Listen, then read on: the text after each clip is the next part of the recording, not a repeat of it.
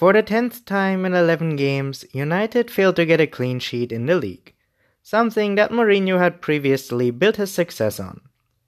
Against Chelsea, individual errors cost them, and it was almost their downfall when they beat Everton. Bournemouth were pushing for an early goal and eventually got it by taking advantages of United's failure to take any individual responsibility while defending. Mata and Pogba failed to keep tabs on Stanislas after he took a corner, and he was played behind the defense to set up Wilson's opening goal. What followed was a familiar picture of United's players, particularly De Gea, flapping their arms and looking at one another, wondering where the responsibility lies.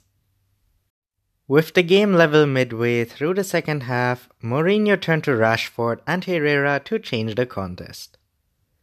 Herrera's presence allowed Pogba to push further forward and get into positions like the one from which he assisted the game winner, while Herrera brought his constant harassing energy and bite. He is sharp in his tackling and not averse to leaving his studs in when he has to.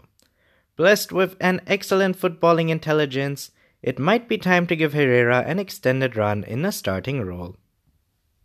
He may have been outdone by Pogba's cross for the winner, but until that point, Ake had been excellent.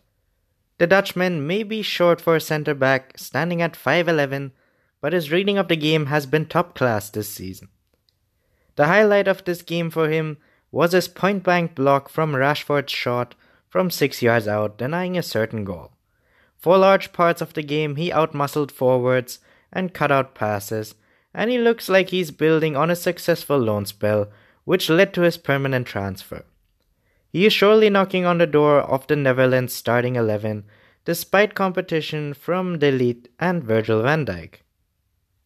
Manchester United are a better side without Lukaku. Lukaku's run of 18 appearances since the beginning of the season following the World Cup came to an end against Bournemouth due to an injury he picked up in training the day before the game. His form this season has struggled to pick up and replicate his start last year, and fans have been calling for Mourinho to drop the forward. While there was no focal point on the halfway line to aim for when United needed to clear their lines, on the whole, they looked a lot better.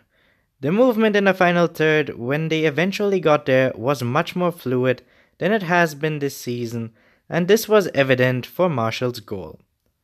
Sanchez had peeled away into the right channel and drilled a low cross into the box after evading the defenders. Arriving on cue and sprinting onto the ball was an in for Martial to slam the ball beyond Begovic without breaking stride.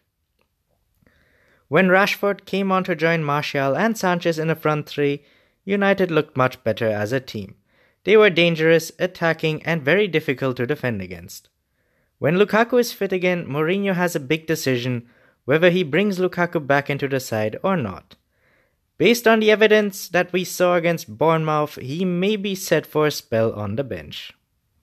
Howe recently said it is only a matter of time before Southgate seriously considers introducing Wilson to his England squad, and his latest performance should fast-track his decision. Southgate named Wilson in England's under-21 squad in November 2014, and 4 years later he could be about to name him in his senior side and give him a well-deserved first cap. Before he opened the scoring, only Hazard has been involved in more goals this season, and his first-half strike means that only the Belgium winger and Aubameyang have scored more in the league than him. His direct, quick-attacking style of play would see him easily slip into Southgate's side, and he can provide a replacement to Jamie Vardy, who recently retired from international football, or a quality alternative to Rashford. This game was the first of 3 consecutive away fixtures for United. Bournemouth, with their flying start to the season and great home support, was always going to be a tricky fixture, but the challenge pales in comparison to what awaits Mourinho's side. First comes a trip to Turin to take on Juventus, after the Serie A side eased to a 1-0 victory at Old Trafford a couple of weeks ago. Next weekend, there is the Manchester Derby against Man City, who are yet to lose this season.